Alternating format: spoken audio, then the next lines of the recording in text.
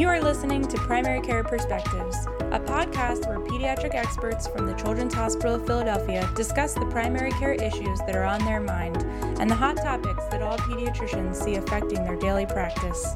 This podcast is for general informational and educational purposes only and is not to be considered as medical advice for any particular patient. Clinicians must rely on their own informed clinical judgment in making recommendations to their patients. Hi, I'm Dr. Katie Lockwood, a primary care pediatrician at the Children's Hospital of Philadelphia, and I'm talking today about teen driving. Joining me is Dr. Flora Copeland-Winston, an internationally recognized board-certified practicing pediatrician, doctorally trained engineer, public health researcher, and scientific director of the Center for Injury Research and Prevention at CHOP, scientific director of the Center for Injury Research and Prevention at CHOP, and professor of pediatrics at the Perelman School of Medicine at the University of Pennsylvania. Somehow she still found the time to sit down and talk to me about teen driving safety and how pediatricians play an important role in preventing teen crashes through counseling and education. So thank you so much for joining me today. Oh, it's my pleasure. So let's get right into it and talk about motor vehicle crashes are the leading cause of death for U.S. teens. So what factors make teen drivers most at risk for crashes? Well, I have to just say that there are two key points. It's inexperience and inadequate skills for the early teens. As it moves further on, as they get older, then you start getting into the risky driving behaviors. But we really need to focus on those first 6 months, maybe even the first 3 months of independent driving, because that's when inexperience and inadequate skills really cause havoc. And that's why the teens have these very high crash rates. Which is sort of tricky because the only way you get experience is by doing it, but by doing it, you're putting yourself at risk. Right, and that's actually an important point. It's where the wisdom of what we call graduated driver licensing laws come in, because what they're trying to do is to give you that experience under safe conditions. Right. That's the whole point behind it. And a lot of parents think it's unnecessary, it's annoying, I want to just give my kid a license, they know how to steer the car, but the reality is, without that experience, you can't learn any skill. Right. Think about how many hours you've played soccer with your kid to get them to be able to get a goal, or think about how many hours you've practiced piano to get them to be able to do trills. Right. Well, this is yet another skill, and it requires that experience. Now, what about distraction? Because we hear about that a lot in the news. So why is this particularly important for teens? Well, because they don't have the adequate skills. So in order for you to properly anticipate, recognize, and respond to hazards on the road, it takes you some time.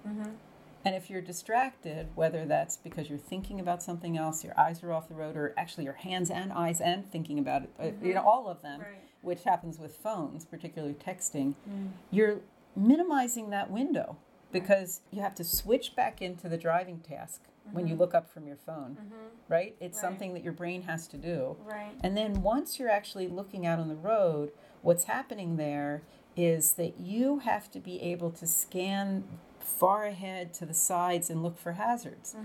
And if your eye is on your phone and not out there, then you're not able to do this. This is bad for anybody. Right. But now imagine if you're a teen without experience.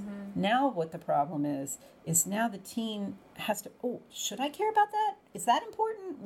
There's a lot of trial and error that's happening. That happens with all adolescents. So we as experienced drivers can count on our years of experience to know that this distraction or this potential risk on the road is something that we've seen before and we know how to respond to it? Is that what you mean? So yes. I think teens may be seeing it for the first time and they're not as good about navigating it? They may not even recognize it, right? And so then they get further into a situation where they have to put in place emergency driving behaviors that they haven't ever practiced. Right. They don't know, right? So some of the things we find in our research are that teens recognize hazards later.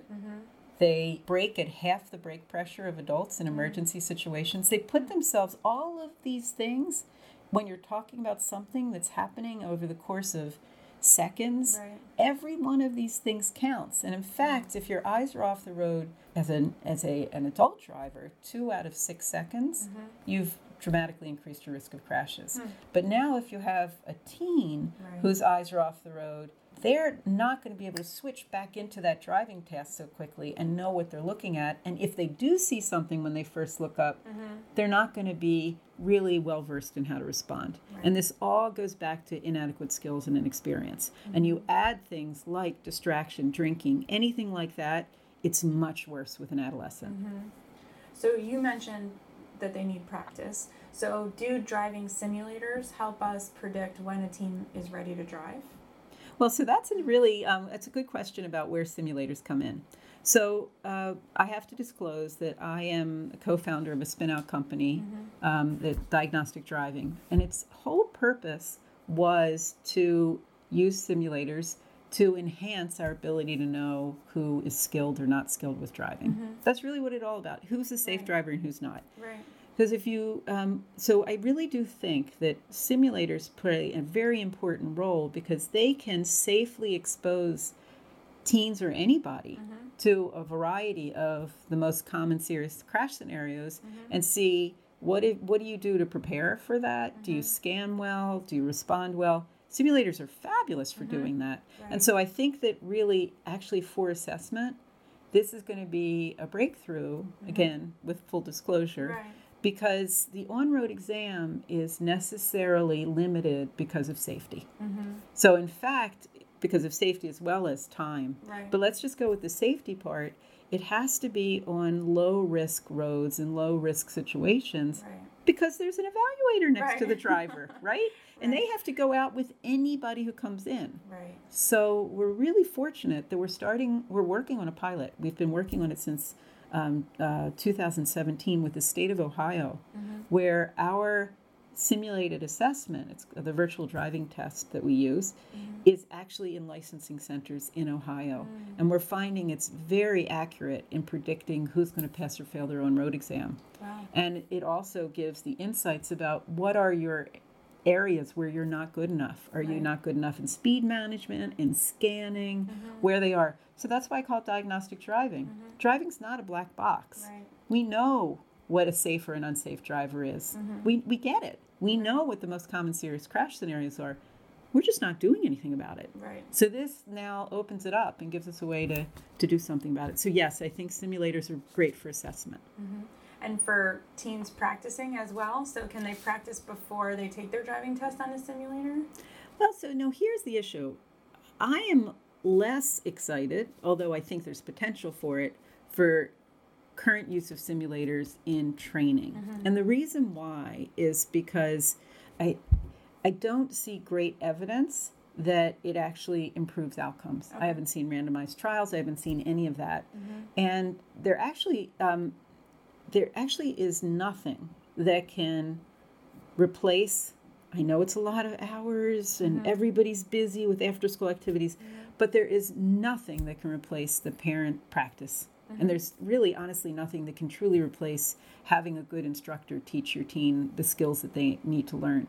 And so what I worry about with simulators is that families will put a kid on a simulator. They may not be taking it seriously, at a school. Right. And It's like a that's and that could then count towards their practice hours. Right. As it is, in Pennsylvania, for example, it only requires 65 practice hours. Think how many hours you've played soccer with your kid. Right. Way more than 65, right? And so if some of those hours start being on the simulator, I really worry. Right. So I think there's potential for the simulator to help with all of this, but not in any way, shape, or form as a replacement for on-road practice with parents. Okay, great. Good to know. Since graduated driver licensing programs have been in place, has the nighttime restriction decreased the rate of teen accidents? Absolutely. In fact, let's back up for a second. Graduated driver licensing, in and of itself, this idea that you go through a learner period where you have to practice with an adult, then you go through restrictions that that keep you from the most serious conditions. That's called the intermediate phase, and then the teen goes to a full license. What we're talking about is nighttime restrictions during that intermediate phase. Right. And they have reduced crashes by 60%. Wow. So this has been really fabulous. There are lots of reasons for this. Most notably, I think, it has to do a lot with the fact that teens at night are maybe not doing the same kind of things they might do during the day. They're also tired. It's harder to drive at night. There are many, many, many reasons why this was happening, but it actually has been quite successful. And, regardless of whether GDL includes restrictions or not, families can implement them themselves. Right. And we have some things on our website that can help families to create their own GDL. Great, and we'll link to that too. While we're talking about GDLs, what is the graduated driver licensing system in Pennsylvania? As in all states, Pennsylvania's graduated driver licensing program is in place to ensure licensed teens gradually and safely gain experience in low-risk driving conditions before they are allowed to have anything. Pennsylvania's restrictions include having a learner period that's at least 6 months long, and it starts at minimum of age 16. Okay. Then you have to go into 65 hours of practice driving, with 10 of these hours at night, as you were just talking about, and 5 in bad weather. Then you get a junior intermediate license if you pass the on-road exam, and the restrictions there include no driving between 11 p.m. and 5 a.m., no more than one non-sibling peer passenger for the first 6 months of independent driving, unless a parent or guardian is in the vehicle, and no texting while driving. There also are Pennsylvania is a secondary seatbelt enforcement state, and for teens in GDL, it's primary.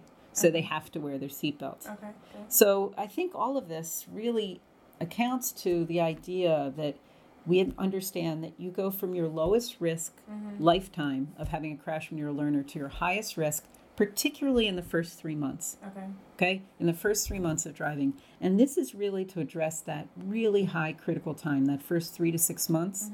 But in fact, that risk goes on for 3 years. So for 3 years after you've gotten your license, your risk is much higher than for an adult experienced driver. Okay. So in primary care, we sign a lot of driver's permit forms. So what should we be talking to our teen patients about when we're signing those forms for them? I'm so glad you asked that, because I hear, and I'm sure this isn't common, but I do hear that in some places the families drop the form off and it's signed and they go home and there's no conversation, and that is such a missed opportunity. I think we may not realize that we in Pennsylvania have a unique opportunity because we're one of, it's maybe only 2 states or very few states that actually require medical certification at the time of licensure, at the time of a learner's permit, actually. It's a touch point for anticipatory guidance with a trusted clinician for the family as they're embarking on one of the most dangerous phases of a child's life, of a teen's life. And I really think it's an important opportunity that we shouldn't squander, right? In other states, New Jersey doesn't require it, but it also could be something that could be part of anticipatory guidance for adolescents. So regardless, we should take it seriously. So what are some of the things? So first of all, of course, we should be thinking about this complex task that requires attention, and does this teen in front of me have any medical or behavioral problems? So like medical, like untreated seizures, behavioral, like ADHD, other atypical development that may impair the teen's ability to drive safely. It may not mean that they should never drive, but it's just something we should be thinking about. And there are very clear guidance about how to handle many of these things, and there are wonderful programs for helping those teens learn how to drive if they need it, or how to manage their medical conditions. But then once this is there, we should really focus on some of the most important things. So the first is about seatbelt wearing. We don't ever forget that. It's not all about driving, because no matter what, until we have perfect cars and perfect roads, we're going to get in crashes, no matter what we do. And the seatbelt is the number one thing that'll save the teen's life and everybody in the car. And what we find in our research in the past, we found that there is this, people in the back seat might not wear the seatbelt, the passenger might not wear it. So all these kinds of things are really important, and that should be a requirement.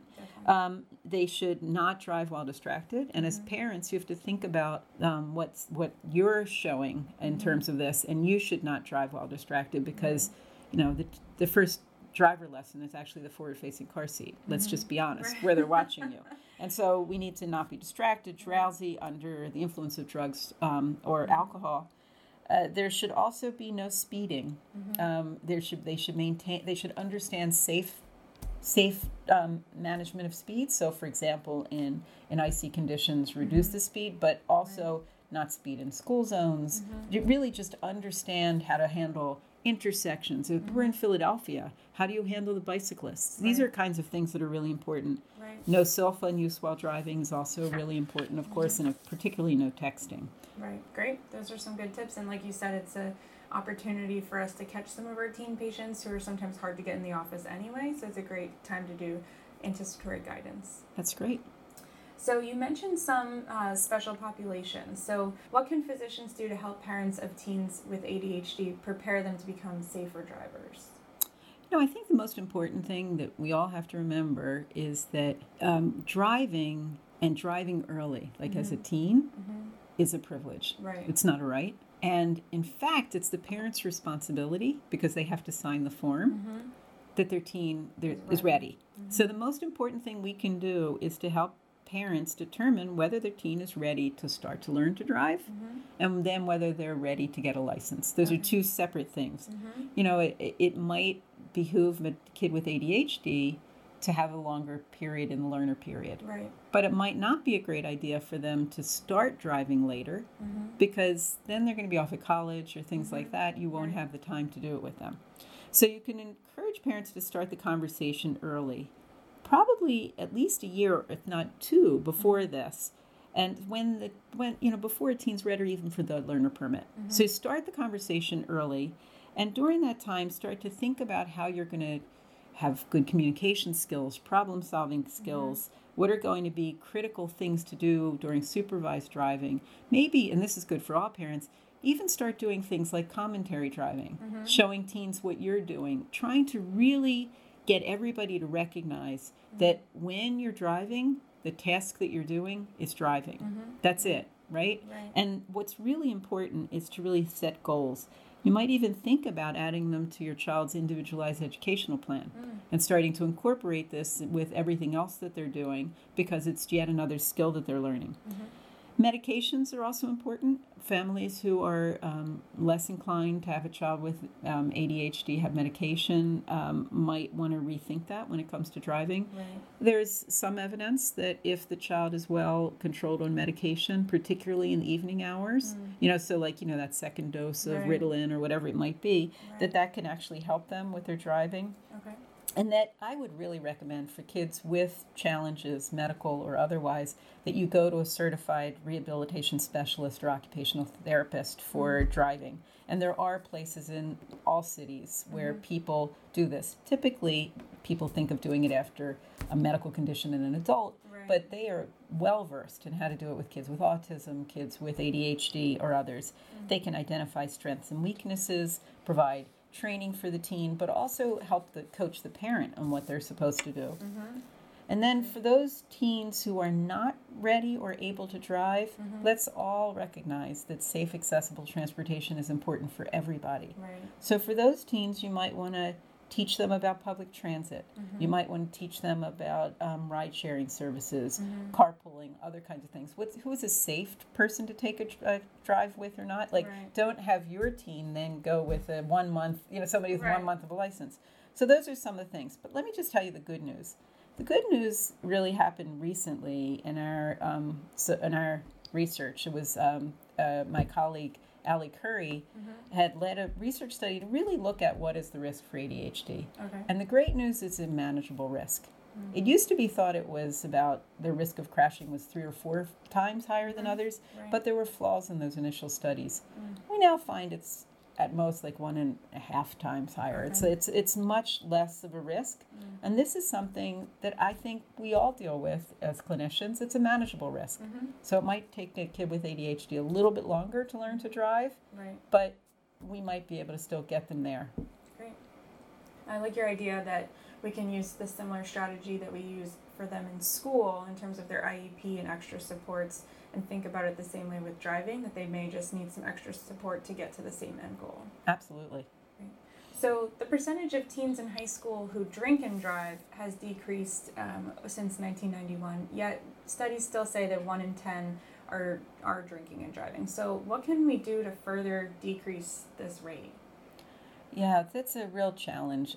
I think that, as I said before, that any impairment at all for a teen who already is inexperienced and lacks adequate skills to drive safely will put their risk much higher. So any amount of alcohol, not the 0.08 or 0.05 or any amount of alcohol increases an adolescent's risk of crashing. So that's just something to understand. It's not like they just had a little sip. It doesn't matter. But I really think it starts with the parents. Our research has shown that if teens view their parents as authoritative, so supportive, setting rules, monitoring what they do, being the scapegoat if need be to get them out of a bad situation, all of these things will reduce the risk of a child of drinking and driving and also having crashes, like having the crashes over uninvolved parents. So I think that really we need to understand, as we do in so many other ways, that we adore our adolescents, but they're still are developing, right? And these things like alcohol can really impair lots of judgment, and for driving really can be incredibly dangerous. One of the things that's really fascinating is also if you're an adolescent who's driving with someone who's drinking, is that adolescents may not look like quote-unquote sloppy drunks. They may not, and the other adolescents may not recognize that this person actually is impaired.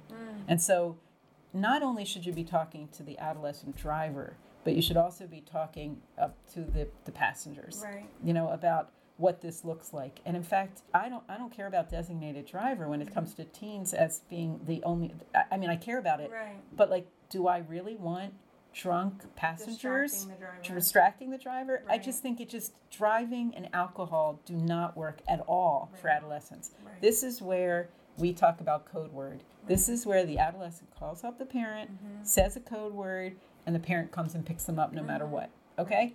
You just, alcohol, drugs, anything like that in driving, just don't mix, whether it's for the driver who's drinking or the passengers. Great. Good tips. Lastly, one thing that I see more commonly now is that as our cars are getting smarter, people wonder if these are going to safeguard their teenager against collision. And so a lot of parents are thinking, oh, I'll buy them, a fancier, more expensive car that has things like advanced driver assistance systems, including forward collision warnings or lane departure warnings, and automated features like automatic emergency braking. So is there any evidence that all of these bells and whistles that we're seeing are now reducing teen crashes? Well, I don't know if I can say that there's evidence that they're specifically reducing teen crashes, but what I do know is that emergency braking systems are important for everybody. Okay, like they have a lot of, they have really make a difference, and that the mistake that a lot of families will make is to buy the clunker cheap old car for their teen, which doesn't make any sense. A little sheet metal can be fixed, a dead child can't. And so you really want your child to be in the safest, most car you can. With that said, I'd be a little bit nervous about all the things that are actually warning systems. So when you start thinking about, I don't know if you've driven ADAS vehicles, but sometimes they're bells, they're whistles, they're buzzing. And we have a teen who's already distractible or doesn't know what to do in these things. So at the very least, if you have a vehicle with these ADAS features, learn what they are, incorporate it into your practice driving, and have them practice it on a parking lot. Have them see what it feels like to be close or far, or set the alerts to be the safest alerts, whatever it might be. But the reality is, it does, as we think about this range of autonomous driving, at this early phase where the person still has to implement it, some of those warning systems can be very distracting. That makes sense. You hear bells and you don't know what they are, and then you're looking around to see what's ringing, and that's distracting in itself. Yes, but a lot of the systems are incredibly important, and you really should get the safest car for your teen to drive. Great. So the Child and Adolescent Reactions to Injury and Trauma Research Program has conducted some studies examining the range of responses that children and their parents experience during pediatric injury recovery. So after a teen driver has been in an accident, how would pediatricians and parents know if the child has any traumatic symptoms that may make returning to driving unsafe for them or just stressful for them? I think this is really an important point. With, as you were saying in another question, that as the vehicles get safer and safer, we are surviving crashes, right? Sometimes we're injured, but we're surviving. And we often forget that even when you're not injured at all, it's a traumatic experience to be in a crash. And 1 in 8 people, children and their parents, have persistent symptoms that go on. And one that's really important for driving would be the hyperarousal, being very jumpy and things like that. So there is actually no evidence about when it's safe to return to driving because of trauma. Although I think, again, with all of this, you as the clinician, with the partner, with the parent and the teen, are in the best situation to know whether this is. And I would strongly recommend going to a therapist of some sort, like, you know, an occupational therapist or some others. So first to get the therapy for the actual trauma, but then if you do think that there is PTSD about getting in the car again, those kind of things, there are people who are trained to do that. And so there are services. But what I do know is that we have a growing evidence and a lot of research going on about what it means after concussion. Because, you know, the number one serious injury that happens in car crashes is actually head injuries. And so as we start thinking about concussion, we might want to be thinking about, as we talked about, adding it to the IEP. So you've got return to sports. We've added that to that return to school and return to learning, but maybe there should also be return to driving. And what does that look like? And one of the researchers here in our center, Kate McDonald, is really starting to look at that carefully. And it is really quite interesting that you have some impairments that could make it more difficult for you to drive. So I think that the when a family is in a crash is yet another really good touch point for seeing the pediatrician. To be looking for re-experiencing symptoms, avoidance symptoms, hyperarousal, and whether these have gone on for more than a month, if the child's back to normal activities, where that is, and then for the teen to be thinking about it as it relates to school and driving. Great.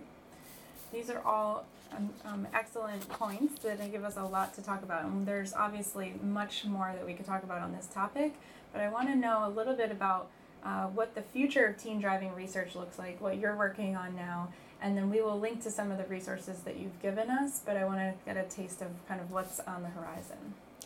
Well, I'm so grateful that you've asked me these questions and love sharing this. Happy to talk to anybody about teen driving because it's the leading cause of death for adolescents is motor vehicle crashes. So till we make a difference on this, we're going to see a lot of adolescents dying. What I think is that we need to look at what's happening in medicine. We're moving beyond universal recommendations and recognizing that there are individual differences, right? So I call it precision prevention. And I really do think that that's the future of a lot that we're going to be doing in general pediatrics, but also for teen driving, and it's where my research is going.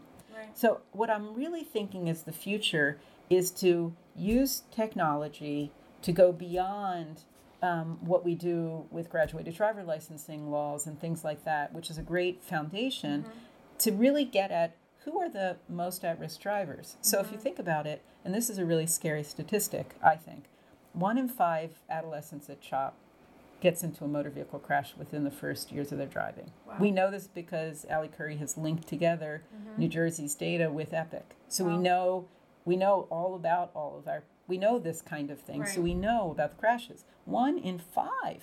Okay? So the scary part is it's 1 in 5, but the good news is it's 4 and 5 don't. Right? So if we spend all of our energy giving things universally, then we're not getting we're not triaging to get the right resources to the 1 in 5. So that's a lot of where I'm headed is learning about the 1 in 5 and learning what they need and then thinking about how we can provide it to them at scale. Great. I love that you're talking about how individualized it should be because instead of just passing or failing your driving test and saying go back and try again, you don't know what you're supposed to work on. So exactly. It's nice to know where your deficit is so that you can strengthen that because they may be amazing at certain things, like you said. Maybe they're great at scanning, but they're not good at speed control. So but they'll never know that unless you tell them those details. So. Exactly. And so that's, if you look on our website and there are resources, one of the really important resources we have is Teen Driving Plan, which is a practice guide for families. And it can get at, if you know that your teen has challenges with scanning or something, it'll give you specific things to look for in practice and all the rest of that. Well, thank you so much for joining me today. I'm going to link to a lot of the stuff that you mentioned and the resources that your center has on our website, which is www.chop.edu/PCP podcast. And thank you so much for being here. We really appreciate the work that you do for our patients and for all the drivers on the road, really. Well, thank you. And, make sure that every ride is a safe ride. Great. Thank you. Thank you for listening to this episode of Primary Care Perspectives. You can download and subscribe to future episodes on iTunes or visit chop.edu/PCP podcasts for a listing of all episodes. I look forward to our next chat.